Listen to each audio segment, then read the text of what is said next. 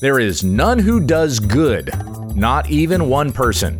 That's in the Bible, Old Testament and New Testament. It's not that a person can't do nice things for other people, but they can do nothing good in the eyes of God when we understand the text.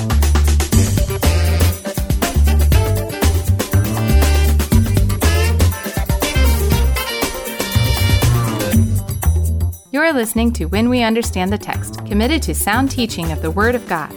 For questions and comments, email whenweunderstandthetext@gmail.com. And don't forget our website, www.utt.com. Here's our host, Pastor Gabe. Thank you, Becky. We're moving on in our study of Romans chapter 3. Today we're looking at verses 9 through 20. The Apostle Paul wrote to the church in Rome, "What then? Are we Jews any better off? No, not at all. For we have already charged that all, both Jews and Greeks, are under sin. As it is written, none is righteous, no, not one. No one understands, no one seeks for God. All have turned aside, together they have become worthless. No one does good, not even one. Their throat is an open grave. They use their tongues to deceive. The venom of asps is under their lips. Their mouth is full of curses and bitterness. Their feet are swift to shed blood. In their paths are ruin and misery, and the way of peace they have not known. There is no fear of God before their eyes." Now we know that whatever the law says, it speaks to those who are under the law, so that every mouth may be stopped, and the whole world may be held accountable to God. For by works of the law, no human being will be justified in his sight, since through the law comes knowledge of sin. So if you'll remember when we were looking at the start of Romans chapter 3, on Monday and Tuesday, we read, "Then what advantage has the Jew, or what is the value of circumcision? Much in every way. To begin with, the Jews were entrusted with the oracles of God." Now we get to verse 9, where Paul says, "What then? Are we Jews any better off? No." Just because there are advantages to being a Jew, that doesn't mean that the Jew is justified in God's sight for being a Jew. The Jew is not any better off, and Paul brings this whole thing home. What is the point of what he has been saying from Romans 1:18 all the way up to here? He has been saying that all, both Jews and Greeks, are under sin. The Jews have certainly sinned in a certain way, in that they were given the law and they did not keep the law. The Gentiles have sinned in a way in that they did not have the law, but even as a law unto themselves, they couldn't keep that either. So everyone is unrighteous before God. There is no one who does good. Everyone is under sin. That's the point he makes there in verse 9. We have already charged that all, both Jews and Greeks, are under sin, as it is written. And then he comes back to the scriptures. And from the Old Testament on, it's been telling us that all have sinned and fallen short of the glory of God. Paul is laying out here basically that I'm not teaching you a new doctrine. I'm not teaching you anything that has not already been said through God's own prophets. Thus saith the Lord. It has already been proclaimed. There is no one who is righteous. And Christ shows up on the scene and he dies on the cross for our sins, but all mankind is still righteous. Who needs a savior? Everybody, Jews and Greeks together. No one has any sort of inherent righteousness that they can stand before God and declare themselves good. There is no one who does good, not even one person. Now, this section, as Paul comes to the Old Testament scriptures to testify of the truth of what he has been proclaiming over the course of these 2.5 chapters, he kind of breaks this up into 2 sections and then drives it home with a summary statement. But all of this drawing from the Old Testament to make it. So the first section goes from verses 10 down to about verse 14. And this is demonstrating the sinful condition of man, Jew or Greek. So we're talking all of mankind here, the sinful condition of all men and women. This is verses 10 through 14. And then you have the sinful action. So there's the sinful condition, and then what kind of action, behavior does that produce in mankind? You see it on the outside, who they are on the inside. And that goes from verses 15 to 17. And then finally, verse 18, the last passage from the Old Testament that Paul draws from is a summary statement that brings all of this together. The sinful condition of men and the sinful actions of sinful men. So starting here at the top, as it is written, none is righteous, no, not one. And that's taken from Psalm 14. As a matter of fact, the first few verses here are from either Psalm 14 or Psalm 53. They're very similar. Let me start at the top of that one. Psalm 14, verse 1. The fool says in his heart, there is no God. They are corrupt. They do abominable deeds. There is none who does good. The Lord looks down from heaven on the children of man to see if there are any who understand, who seek after God. They have all turned aside. Together they have become corrupt. There is none who does good, not even one. Now, some of the words that we see here might be a little bit different than what we read in Psalm 14 or Psalm 53, and that's because Paul is quoting from the Septuagint, which is the Greek translation of the Old Testament. So taking it from that into Greek into English, there's a little bit of difference, whereas the Old Testament as we have it in English today is taken from the Hebrew, the original Hebrew and Aramaic that it was written in. So the point being here in Psalm 14 is that of all the children of man, there's none who understands. No one seeks after God.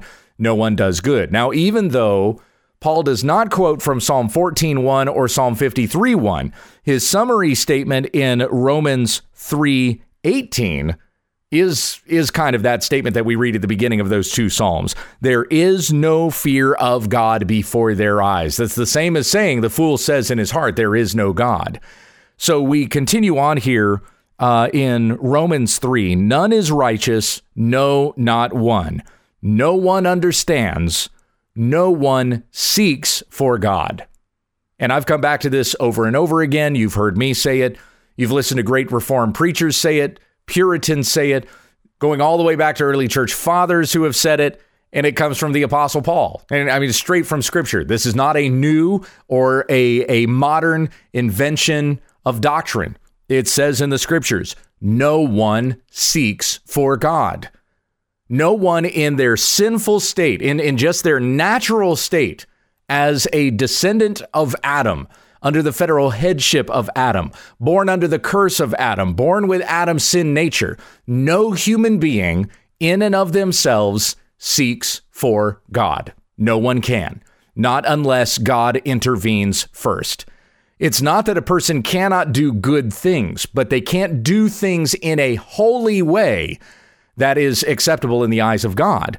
As we read in Isaiah 64:6, even our best deeds, even our goodest works are as a filthy rag before a holy God. The best things that we could do that all the rest of the world of man would look at and say, that guy is a good person. Just on our merit alone, that would be considered filthy and unrighteous and depraved before God. Even those best deeds that the rest of mankind would say are good are nothing to God, who is good and righteous and holy above all. Our good works do not obligate God to show favor to us because his good works are so much greater and higher than ours. Our best works would be done to our own glory, not to the glory of God, unless our heart is transformed to glorify God. Consider these words from Loraine Bettner from the Reformed Doctrine of Predestination. He said the following: this doctrine of total inability, which declares that men are dead in sin, does not mean that all men are equally bad, nor that any man is as bad as he could be, nor that anyone is entirely destitute of virtue, nor that human nature is equal in itself, nor that man's spirit is inactive, and much less does it mean that the body is dead. What it does mean is that since the fall, man rests under the curse of sin, that he is actuated by wrong principles, and that he is wholly unable to love God or to do anything meriting salvation. His corruption is extensive, but not necessarily intensive. It is in this sense that man, since the fall, is utterly indisposed, disabled, and made opposite to all good, wholly inclined to all evil. He possesses a fixed bias of the will against God, and instinctively and willingly turns to evil. He is an alien by birth and a sinner by choice. The inability under which he labors is not an inability to exercise volition or will, but an inability to be willing to exercise holy volitions.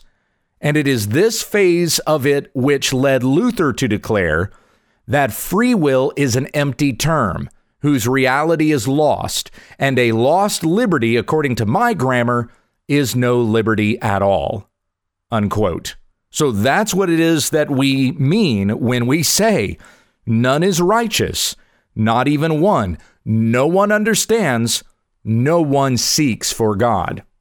On the Q&A this past Friday, Becky and I talked about how if a person is able to understand anything, if they do not have the fear of God. For as we read in Proverbs 1:7, the fear of the Lord is the beginning of all wisdom and knowledge. So can anyone have any knowledge if they do not have the fear of God? And the answer is yes, of course. You know how to talk. You know how to do basic functions. You can even be brilliant in a particular field.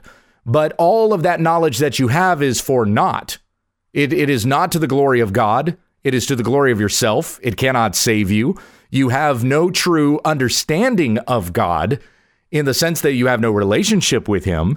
You do not know him according to his word. You may have some sort of theoretical theism in your mind, but nothing according to the word of God to understand it as the Holy Spirit has transformed you to be able to understand it.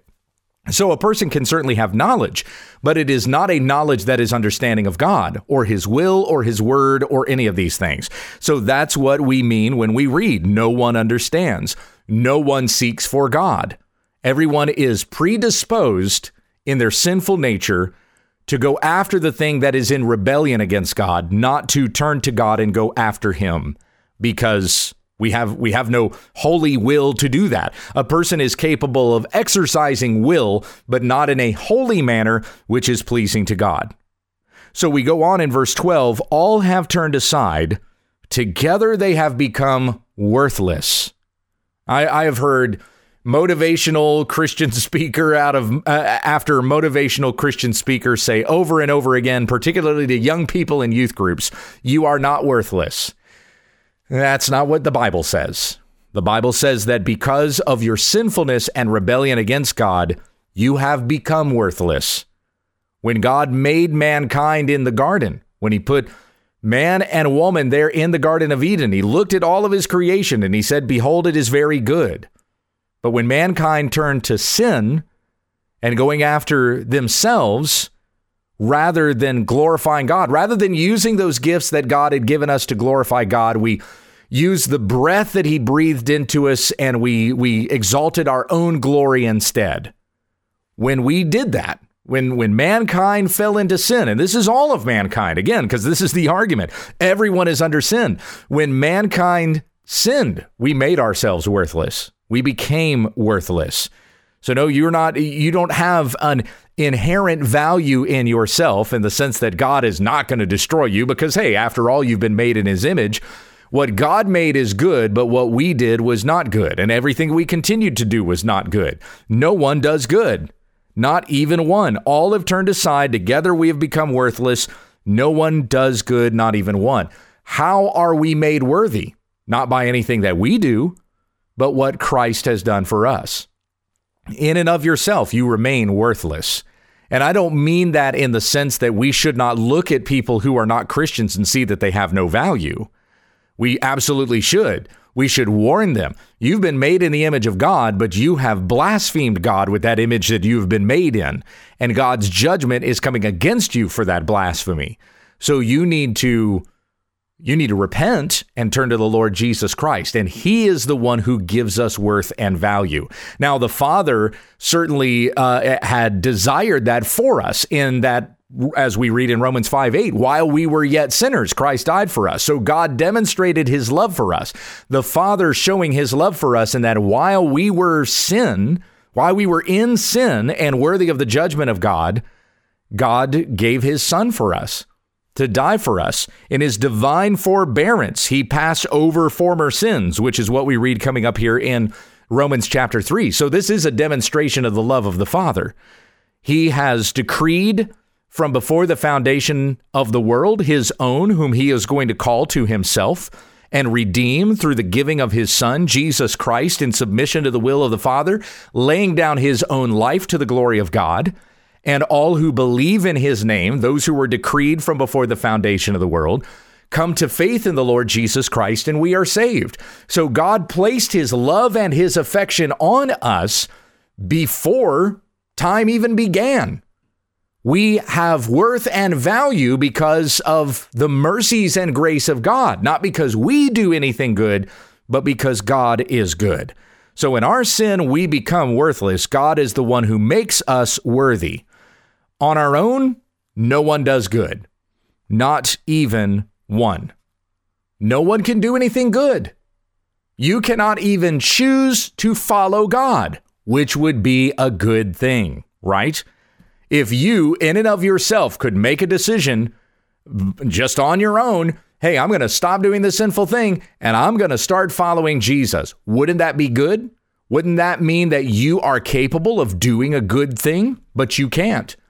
In your sinful, cursed, depraved state, you can't, on your own, repent of your sin and turn to Jesus Christ because you don't have any desire to. It's not in your nature to.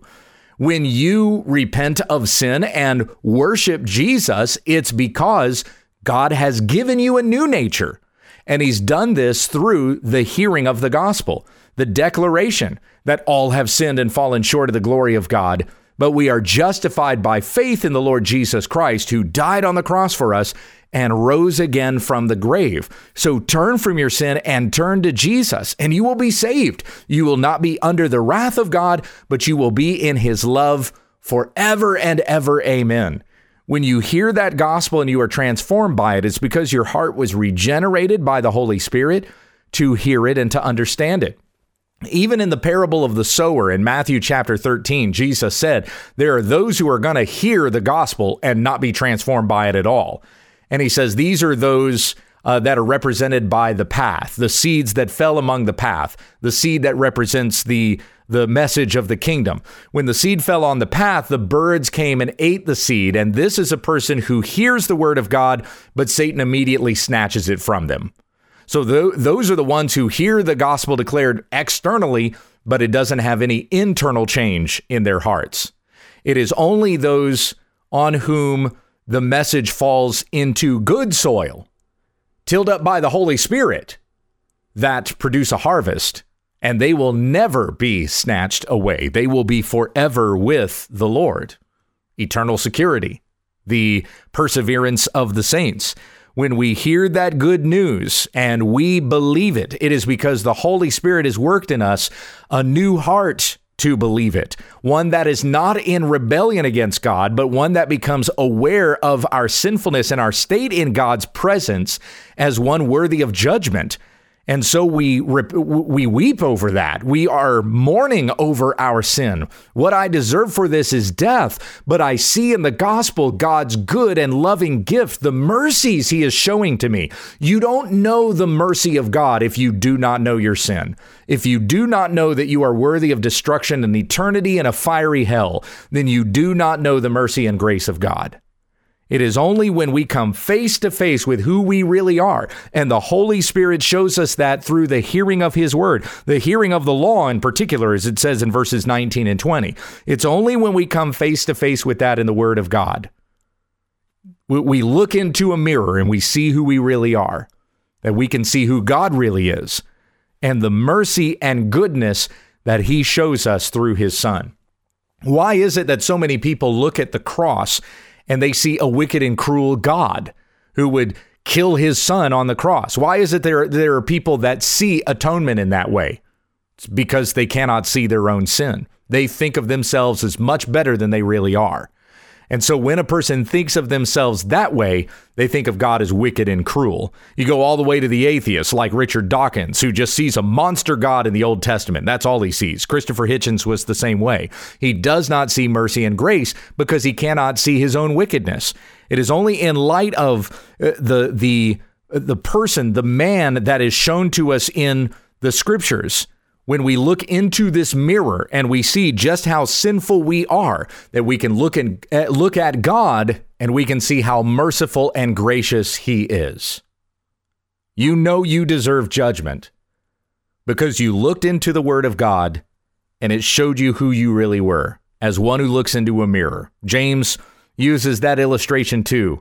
In James chapter 1, don't be like the man who hears of himself in the word and then walks away and doesn't do what it says. He's like a man who looks at his face in a mirror, and the moment he walks away, he forgets what he looks like. That sounds absurd, right?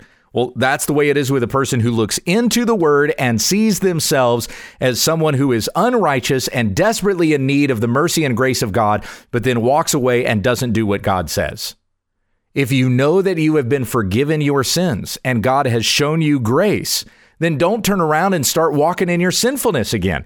Otherwise, you're not under the grace of God. You're still enslaved to your sin. You're still the person who does no good thing.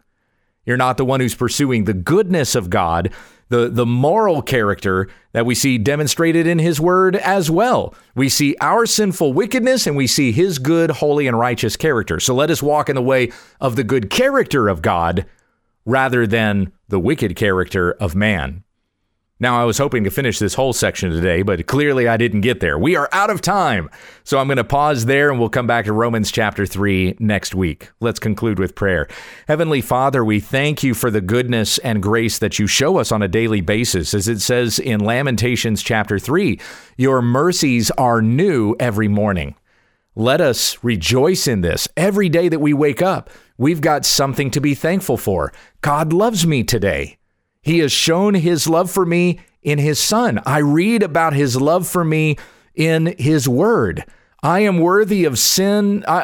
Because of my sin, I am worthy of wrath and judgment. But you have shown me mercy and grace through the cross of Christ, and you have given me wealth and treasure forevermore in the resurrection of Christ and the promise of his eternal kingdom. Let it be these promises that lift us up and carry us with joy throughout our day and our week, no matter our circumstances. We rejoice in God our Father, for you have been good to us. It's in Jesus' name we pray. Amen. You've been listening to When We Understand the Text with Pastor Gabe Hughes. Monday, Tuesday, and Wednesday, Gabe will be going through a New Testament study. Then on Thursday, we look at an Old Testament book. On Friday, we take questions from the listeners and viewers. Tomorrow, we'll pick up on an Old Testament study when we understand the text.